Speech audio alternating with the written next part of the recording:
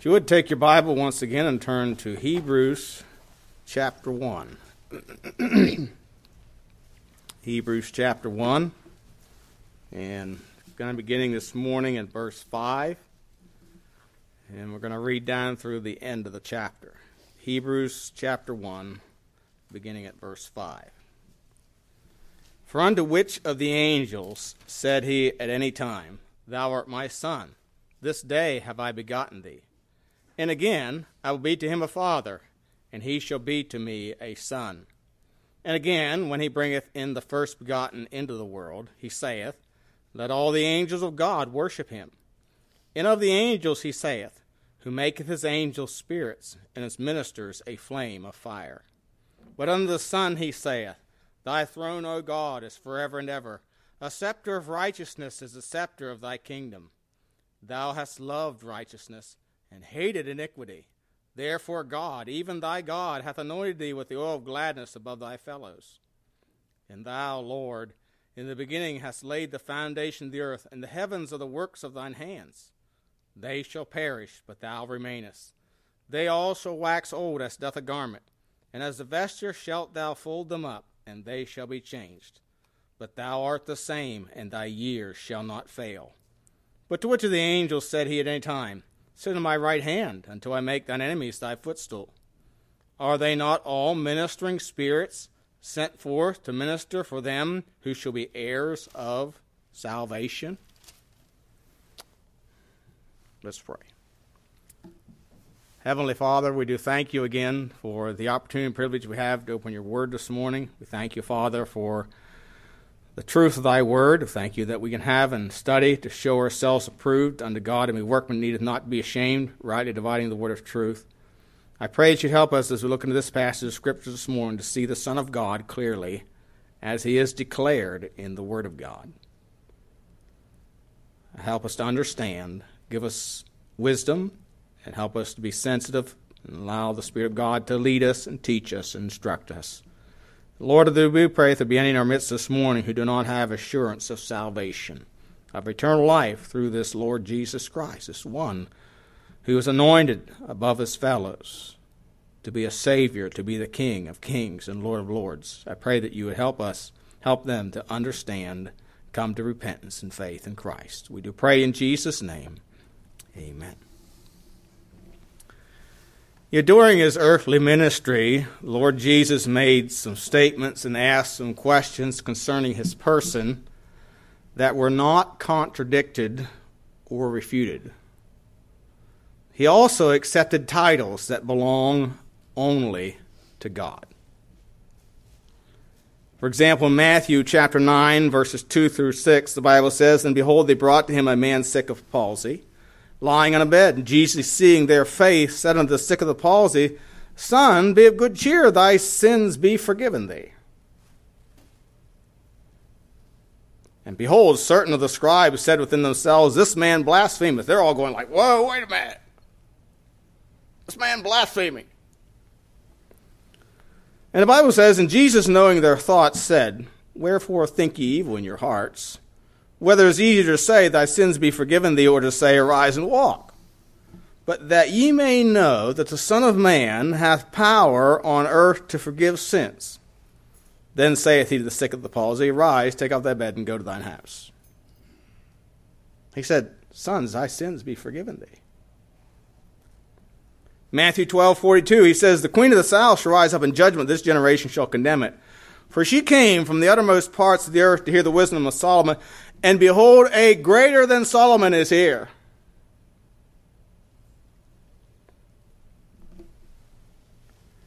And there's an interesting thing in Matthew chapter 22, a question that he raises. They constantly were questioning who he was.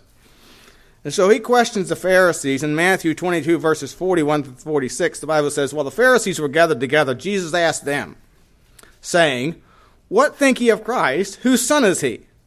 They say unto him, The son of David. He saith unto them, How then doth David in the Spirit call him Lord, saying, The Lord said unto my Lord. So the Lord said to the Lord, Sit thou on my right hand, till I make thine enemies thy footstool. Now we know who that. So God the Father is saying to God the Son, sit thou on my right hand till I make thine enemies thy footstool. And so Jesus asked him, if David then call him Lord, how is he his son? You know, they said Christ is the son of David, so how can he be his son if he's his Lord?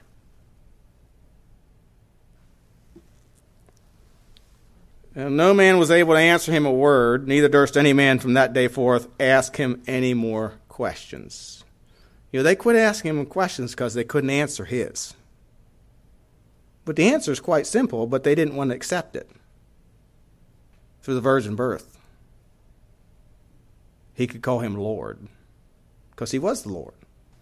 Because the Lord, the Son was given, the child was born, but the Son was given. The Son wasn't born. The Son's eternal. Isaiah 9:6, for unto us a child is born, unto us a son is given.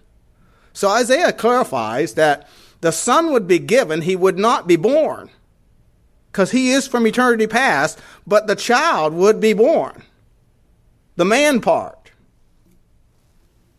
See, these are the things that Jesus asked. In Matthew 9:28 says, when he was come into the house, a blind man came to him and saith unto him, believe ye that I am able to do this? They asked him to heal him. They said unto him, yea, and they called him Lord. In Matthew 12 and verse 8, responding again to the Pharisees, he said this, the Son of Man is Lord even of the Sabbath day. I made it. I made it. I'm the Lord of it. Matthew 15:22, behold, a woman out of Canaan, this is a Gentile woman, came out of the same coast and cried unto him, saying, have mercy on me, O Lord, thou son of David. She understood who he was. She called him Lord and son of David. My daughter is grievously vexed with a devil. There were those who worshipped him. Matthew 2:11 tells us the wise men came from the east, and they fell down and worshipped him. And they gave him treasures, gold, frankincense, and myrrh. Matthew 8:2, there came a leper and worshipped him, saying, Lord, if thou wilt, thou canst make me clean. By the way, I believe that leper was Simon, who was either Martha's husband or Martha's dad.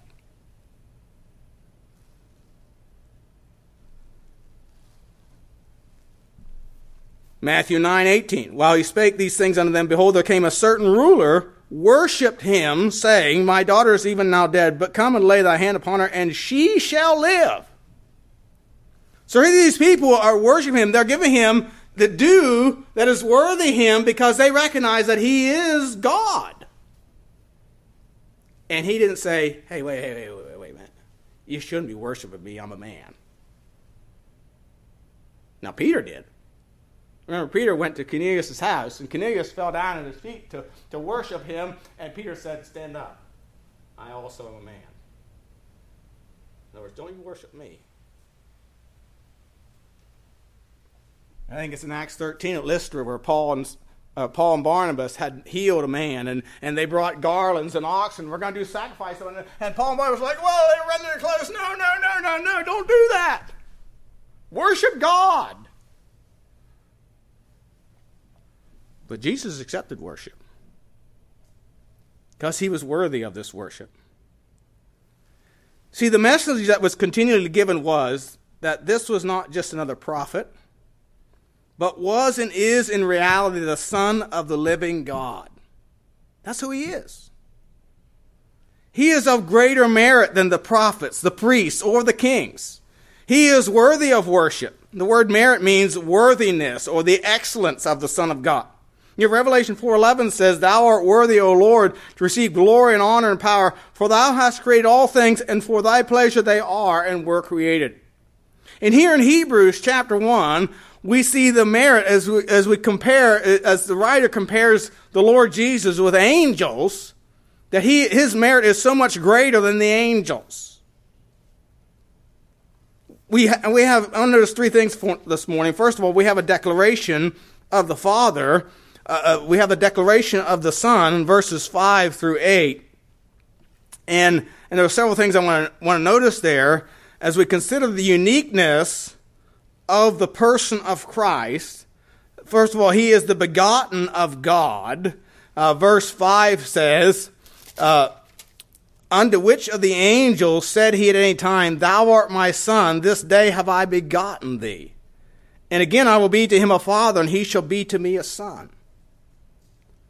So never to the angels he said, Thou art my son, this day have I begotten thee. The word begotten of God here has the idea to be the author of divine nature, which he himself possesses. In other words, Jesus, or the Son, is divine, and he's the author of that divine nature being made available to those who will come to him by repentance and faith in Christ. Psalm 2 verse 7 says, I will declare the decree, the Lord hath said unto me, Thou art my son, this day have I begotten thee. That's what this is really a quotation from Psalm 2 in verse 7. And it refers to the resurrection of Christ, which proves him to be the Son of God with power and able to give eternal life to as many as call upon him. That's what Psalm 2 is about. Declaring him to be the Son of God with power. We know Romans 1:4 tells us that he is declared to be the Son of God with power by the resurrection from the dead. Paul quoted this passage in Acts chapter 13, and I'm going to read that, Acts chapter 13, and verses 32 through 39, where he says, And we declare unto you glad tidings, how that the promise which was made unto the fathers, God hath fulfilled the same unto us their children, in that he hath raised up Jesus again, as it is also written in the second psalm, Thou art my son, this day have I begotten thee, or I have raised thee up.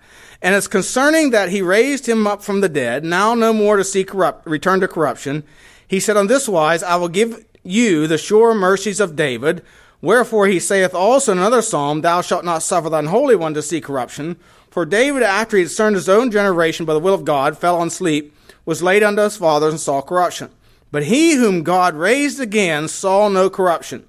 Be it known unto you therefore, men and brethren, that through this man is preached unto you the forgiveness of sins, and by him all that believe are justified from all things from which ye could not be justified by the law of Moses. So, he is the one, he is the author of the divine nature, he is the one who is the author of salvation and can give that salvation to others, and he is the one that can give us salvation, the salvation of God, and that we can be justified from our sins by his resurrection. He's also referred to as the first begotten. Now, if you notice in verse 6, it says, And again, when he bringeth in the first begotten into the world, he saith, Let all the angels of God worship him. Now, this phrase or wording here is a little bit tricky. When I originally read this, and as I studied it, I come to a different conclusion. But the word and again, when he bringeth, has to do with the future. It refers to him coming in his second coming. And again, when he bringeth. And again, it's referring to the second coming. When he bringeth the first begotten into the world. So the time of the appearing of the Son of God, and we know that the time of the appearing of the Son of God is determined by the Father.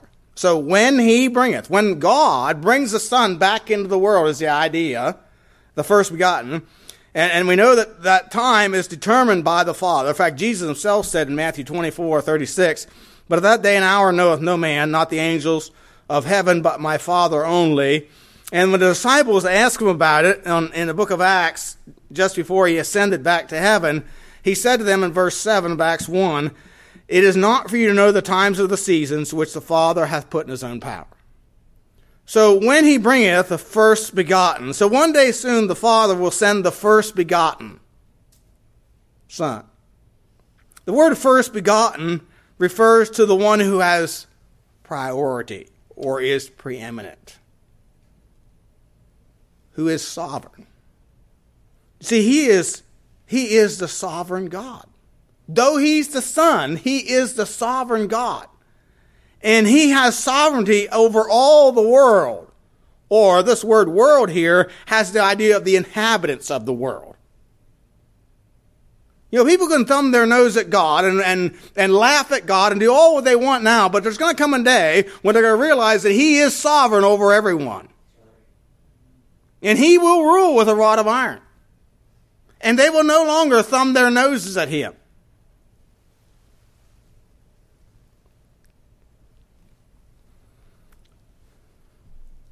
The Bible declares in many places that he is going to judge. He's going to be our judge of the quick and the dead. John 5:22. For the Father judgeth no man, but hath committed all judgment unto the Son. In Acts 17:31, Paul told those at Athens, because he hath appointed a day in which he will judge the world in righteousness by that man whom he hath ordained,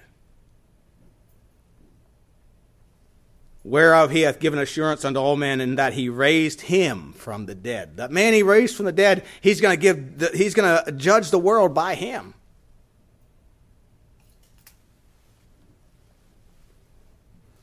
In 2 Thessalonians chapter 1 and verses 7 through 9 says, And to you who are troubled, rest with us, when the Lord Jesus shall be revealed from heaven with his mighty angels, in flaming fire, taking vengeance on them that know not God, and obey not the gospel of the Lord Jesus Christ, who shall punish with everlasting destruction from the presence of the Lord, and from the glory of his power, when he shall come to be admired and glorified in his saints, and be admired in all them that believe, because our testimony among you was believed in that day. Paul wrote Timothy in 2 Timothy 4:1 says that he is going to be the judge of the quick and the dead. You see, this first begotten is sovereign over all the earth, over all the world. He is the preeminent one. In Colossians 1, it tells him that all things he might have preeminence. I mean, he made it, should now have rule over it. So he is. This is the person of the Lord Jesus Christ. Many people like to put him in this little box where he's this, just this loving, kind, he'll never offend anyone kind of person. And you can just come to him however you want. And you can come to him whenever you want, but you can't come however you want. You have to come to his terms. That's who our Lord Jesus Christ is. If you come to him any way you want, he's of no consequence.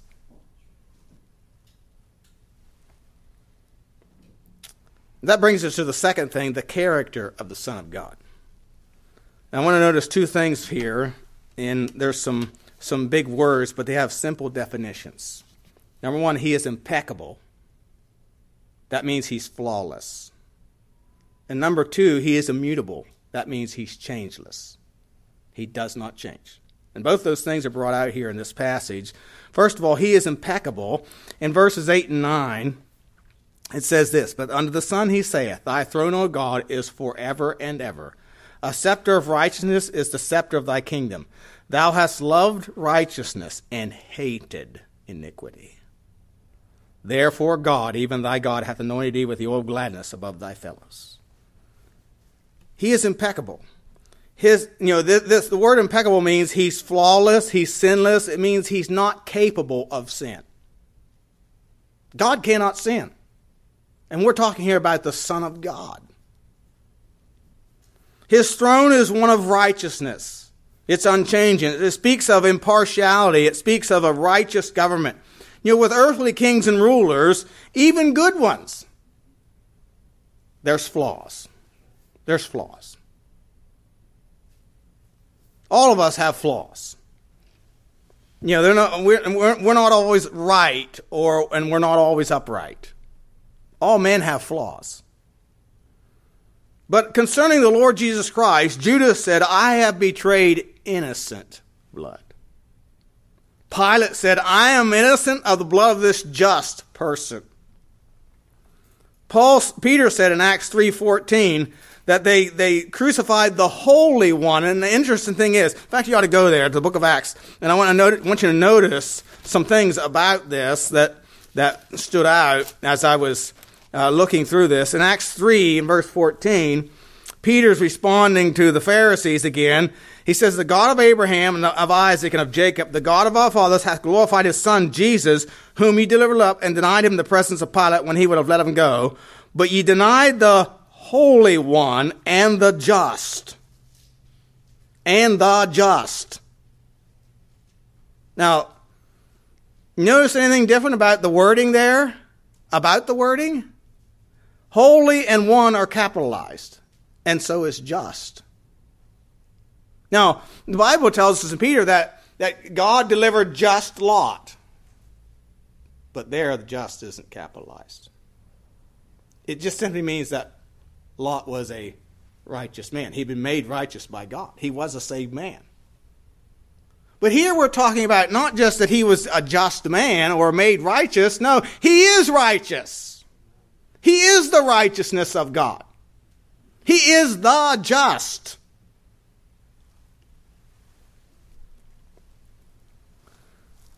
In chapter 7, again, verse 52, in Stephen's defense against the Pharisees, says, which of the prophets have not your fathers persecuted?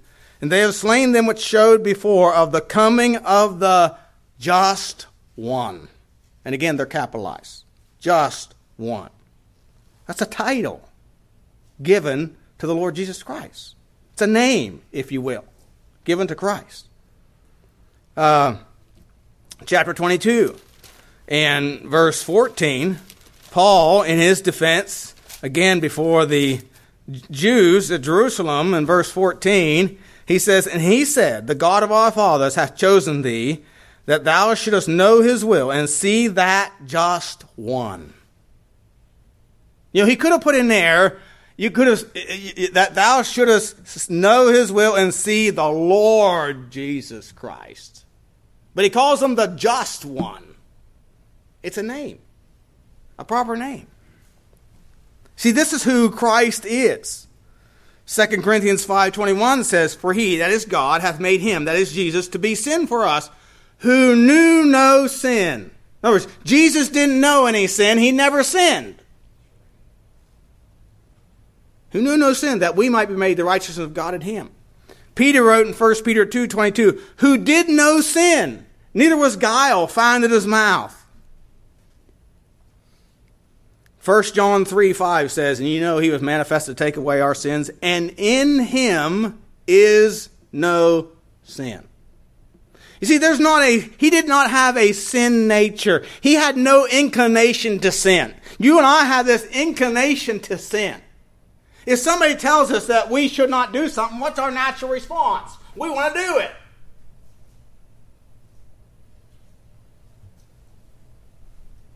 My wife will tell me, you can't do all that by yourself. You know what I want to do?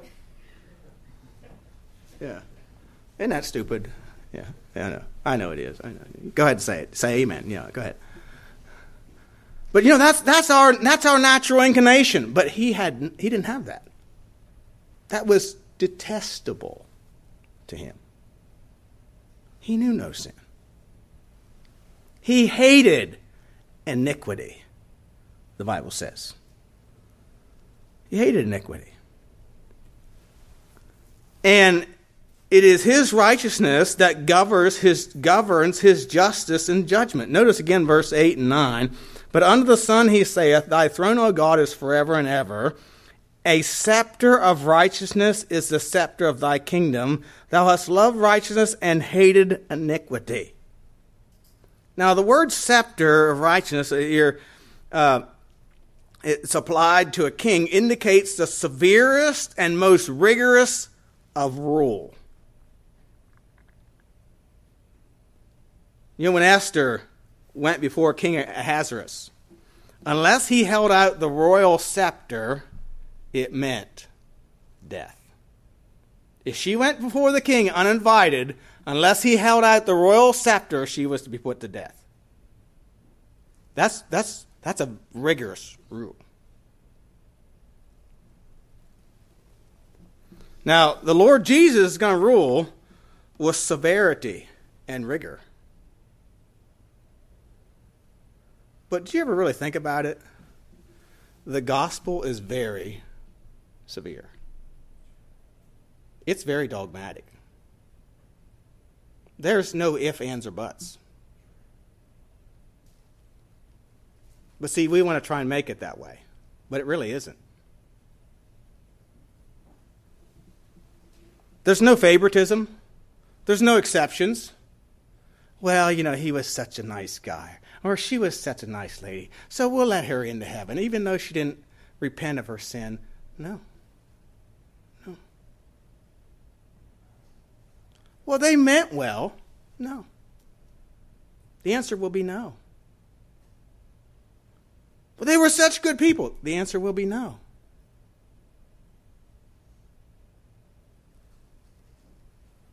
In fact, look at a few verses here. Luke chapter 13.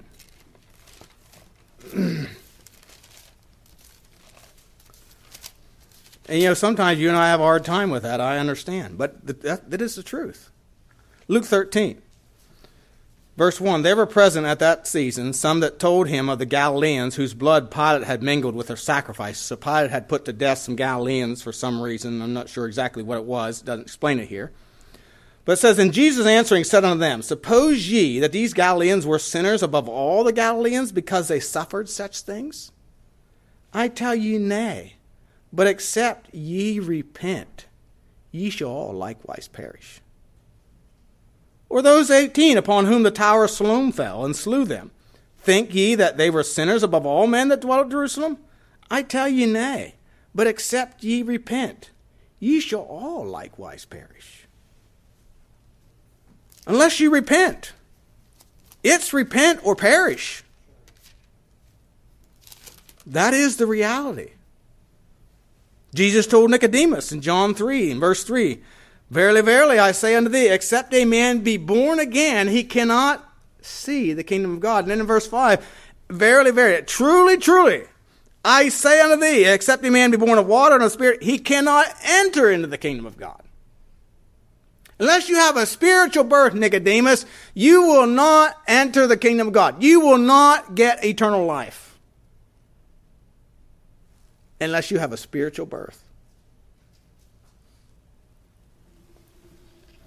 John 10:9. I am the door. By me, if any man enter in. Jesus said, by me, if any man enter in, he shall be saved, shall go in at night and find pasture. By me. Do you know what that does? That excludes every other way. It excludes the church. It excludes baptism. It excludes the saints. It excludes your prayers. It excludes, giving money to the church. It excludes all your good works. It excludes everything. It's simply by him. Now, can you get any narrower than that? It's single. Only one way. That's rigorous. That's dogmatic. John 14:6. I am the way, the truth, and the life. No man cometh unto the Father but by me. Acts 4:12. Neither is there salvation in any other. There's none other name under heaven given among men whereby we must be saved. Acts 17:30. The times of this ignorance God winked at, but now commandeth all men everywhere to repent. 1 Timothy 2:5. There is one mediator between God and men, the man Christ Jesus.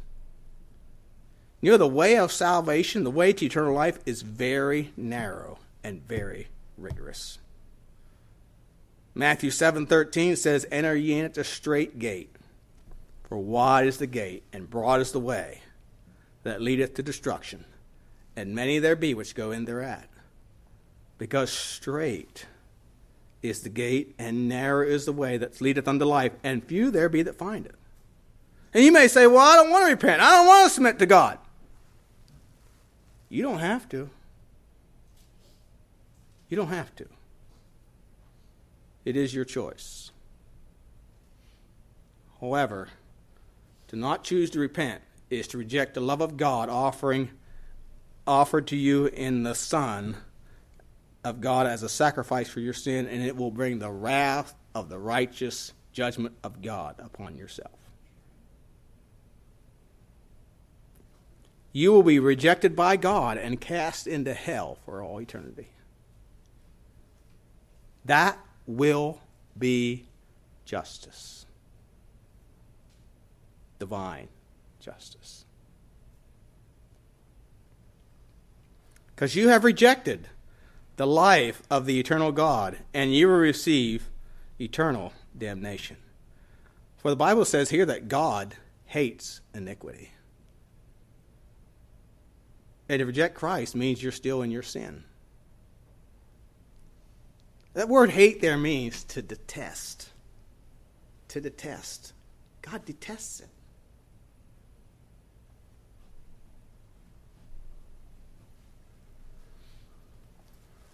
You know, Psalm 2 gives us a little glimpse of how God views that and what he commands of us. Psalm 2 and verse 7 through 12 says, I will declare the decree.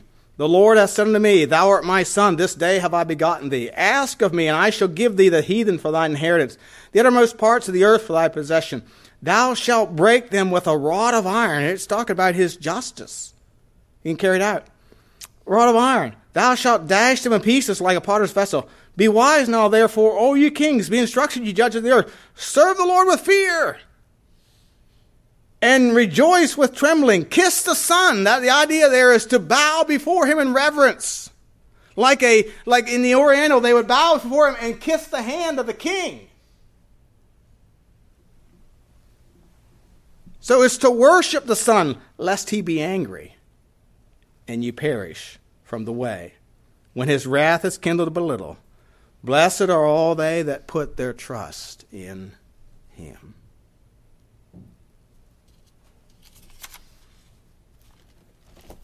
You know, 2 Thessalonians 1 that I read a minute ago tells us, the Lord Jesus is going to come and he's going to bring punishment upon those who obeyed not the gospel. But he's going to glorify those who admired him, who worshiped him. See, it all depends on what you do with Jesus. He is the impeccable Son of God. There's no sin. He's flawless. Secondly, he is immutable. That means he's unchanged. As verses 12 or 10 through 12 of our text says, And thou, Lord, in the beginning hast laid the foundation of the earth. The heavens are the works of thine hands. They shall perish, but thou remainest. They all shall wax old as doth a garment. And as the vesture shalt thou fold them up, and they shall be changed. But thou art the same, and thy years shall not fail. So he's immutable. He does not change. The Lord refers to, the term Lord refers to Jehovah here in his reply to the Son. And so this declares him to be the true God, even that God who has his being of himself and continues of and by himself. He's the eternal God. You know, in the beginning refers to the beginning of time. So the Son was there at the beginning of time. So the Son was there before that beginning to begin what we now know as time. He was already there. You know, this means that Christ was before time. He created time, which serves him, but doesn't affect him.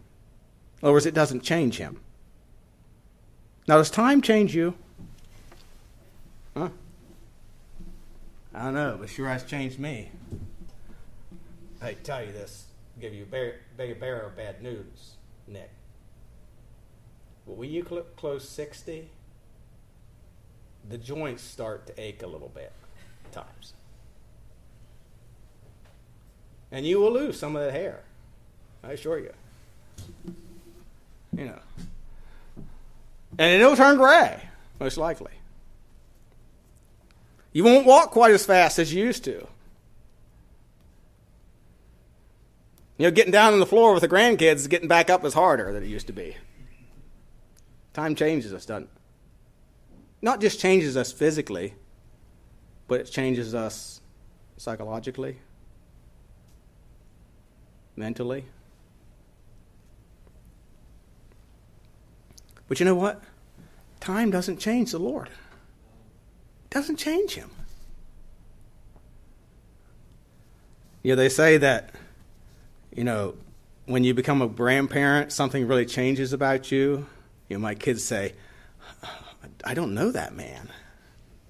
You get mellow. But time doesn't change the Lord. He made heaven and earth. Verse 10. He laid the foundations, and the heavens were the works of his hands. And heaven and earth changed, and are changing, and will be changing. There was just an earthquake in Haiti yesterday. I don't know if you heard about it. A large earthquake, 7 point something. Earth is changing. There's volcanoes. There's fire raging in the west. It'll change things in the earth. Floods in Europe. War changes the earth even. And of course, the Lord's going to change it one of these days. He's going to melt it with fire and fervent heat. 2 Peter 3 tells us about that. But the Lord remains the same. Notice again verse 12. And as a vesture shalt thou fold them up. He's going to change this world like you'd fold up a garment that's wore out. Your clothes wear out. They change. And they shall be changed, but thou art the same, and thy years shall not fail. The closer, and here's the wonderful thing. If we are in Christ, our eternal destiny does not change either. Even with time, even though my body starts to ache, and it changes as I get older and my physical strength leaves me, yet my eternal destiny is not going to change because it's in the unchangeable God. It's just sort of like, the Lord promised Joshua and Caleb, even though everybody else had sinned against him and would not enter the promised land, we're going to die in the wilderness, he assured them, you're going in. And though they wandered around with those people for 40 years, they knew that one day they were going in. Caleb would say, give me that mountain that the Lord promised me. See, because we serve an unchangeable God, our salvation is unchangeable. Our eternal destiny is unchangeable. We're just sort of like Joshua and Caleb waiting for that promised land, knowing that we are going to receive it. We have inheritance, undefiled, reserved in heaven that fadeth not away. So he's immutable. Thirdly, there's given a command here to worship him. If you notice in verse 6, it says, and again, when he bringeth in the first begotten into the world, he saith, and let all the angels of God worship him. This again, as I said earlier, was referring to his second coming, and God the Father declaring the return of the Messiah, the Lord Jesus Christ, accompanied by hosts, the heavenly hosts of angels and saints who worship him. For he is greater than they are. This is the whole idea here. He is greater than them. He's worthy. He's more worthy of it. He is of more merit than they are. After all, he created them. They are his creation. He created the angels, verse 14, as ministering spirits sent forth to minister for them who shall be the heirs of salvation. So there's a command to worship the Son of God who is worthy, who merits our worship, for he is righteous, and he has purchased our redemption with his righteous blood. The word worship among the Orientals, I mentioned this earlier, refers to a picture that is the Persians, is to fall upon one's knees and touch the ground with the forehead as an expression of profound reverence. So it's to bow before him. Remember, one of the men came and kneeled before him and worshipped him. I think it was a leper. Kneeled before him and worshipped him.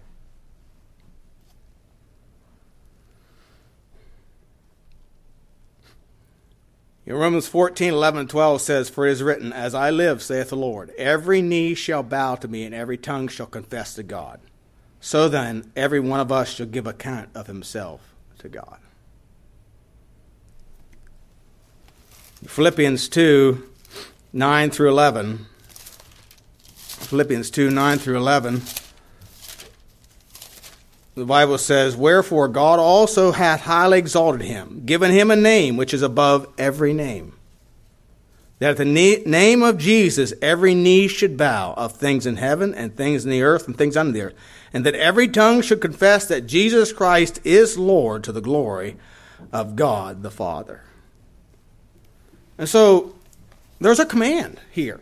We are commanded. We're not suggested. We are commanded to worship God. Paul told those at Athens in Acts 17:30 and 31, the times of this ignorance God winked at. The time of ignorance of God, who God is, or times of us making our own form of God, it's done.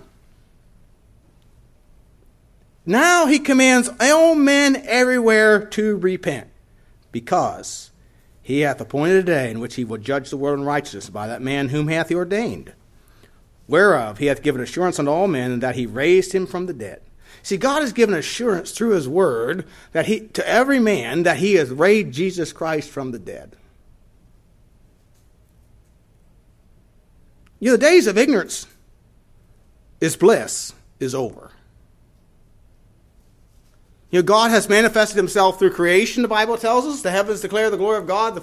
The firmament showeth his handiwork. Day unto day other speech. Night unto night showeth knowledge. Romans 1 tells us that the things of God are clearly seeing his eternal power and Godhead by the creation. And then you have the nation of Israel, which is a testimony to the goodness and grace of God. And furthermore, we have his word. A complete revelation of God himself. Days of ignorance are over. You know what's so sad? I remember probably 8-10 years ago, Nathan and I remodeled a house in Chapel Hill. And, Chapel Hill's full of liberals. Well, it was a liberal family. It's an old lady, and she had 2 daughters. That one was a school teacher, and the other one's husband was a college president, I think in Florida. I can't remember what the name of the college. So these were educated people. I talked to the school teacher. I witnessed to the school teacher one day.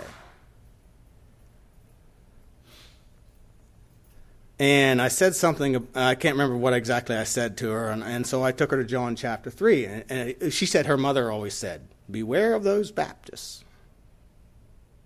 She said they were good Presbyterians. And they believed in election and predestination, and all that stuff. I said, well, the Bible says, except a man be born again. I said, what does born again mean? And she couldn't really give me an answer. Here's an educated person that can read, that can understand English. But you know what the Bible tells us? That they're willfully ignorant.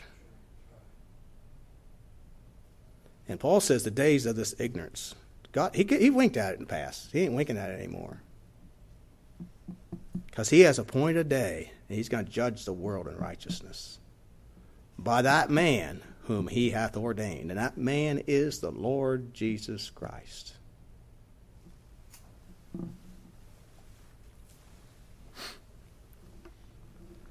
The resurrection of Christ was not something that was done in a corner. Paul said that to King Agrippa. It wasn't done in a corner. In other words, it wasn't a secret. It was something that was well known. It is something that is very well documented. Many have set out to disprove the resurrection of Christ and had finally come to the conclusion, after being faced with all the truth, that it is true.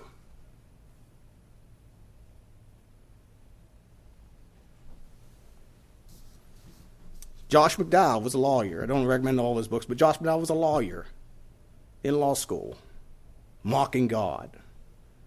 And a young lady challenged him to disprove the resurrection of Jesus Christ. So he did a lawyer's investigation. You know what he concluded? he concluded, I need to receive this Jesus Christ as my Lord and Savior. And he did. And wrote books about his investigation. See, this isn't, the times of ignorance, his bliss is over.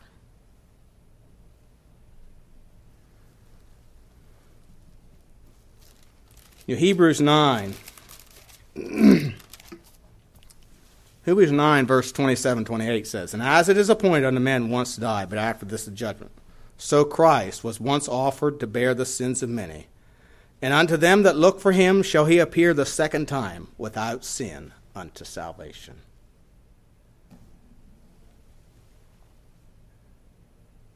It was once to die, but after it's going to be the judgment.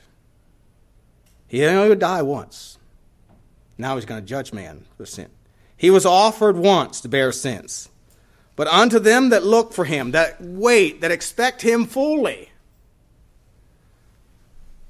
he's going to appear without sin unto salvation. That word salvation means deliverance. He's going to deliver us. Those that are looking for him. Are you of those that are looking for him? Do you really know the Lord Jesus Christ as he really is? Oh yeah, he came as the Savior of men. But there's only one way to eternal life, and that's through Jesus Christ. When he comes again, he's going to come as our judge, the judge of men. But if you're saved this morning, your sin's already been judged. You've already passed the judgment. You've passed your judgment on to him. For he became sin for us who knew no sin, that we might be made the righteousness of God in him. So have you, by repentance, passed your judgment on to him, submitted to him, and believed on him as your Lord and Savior? He is worthy.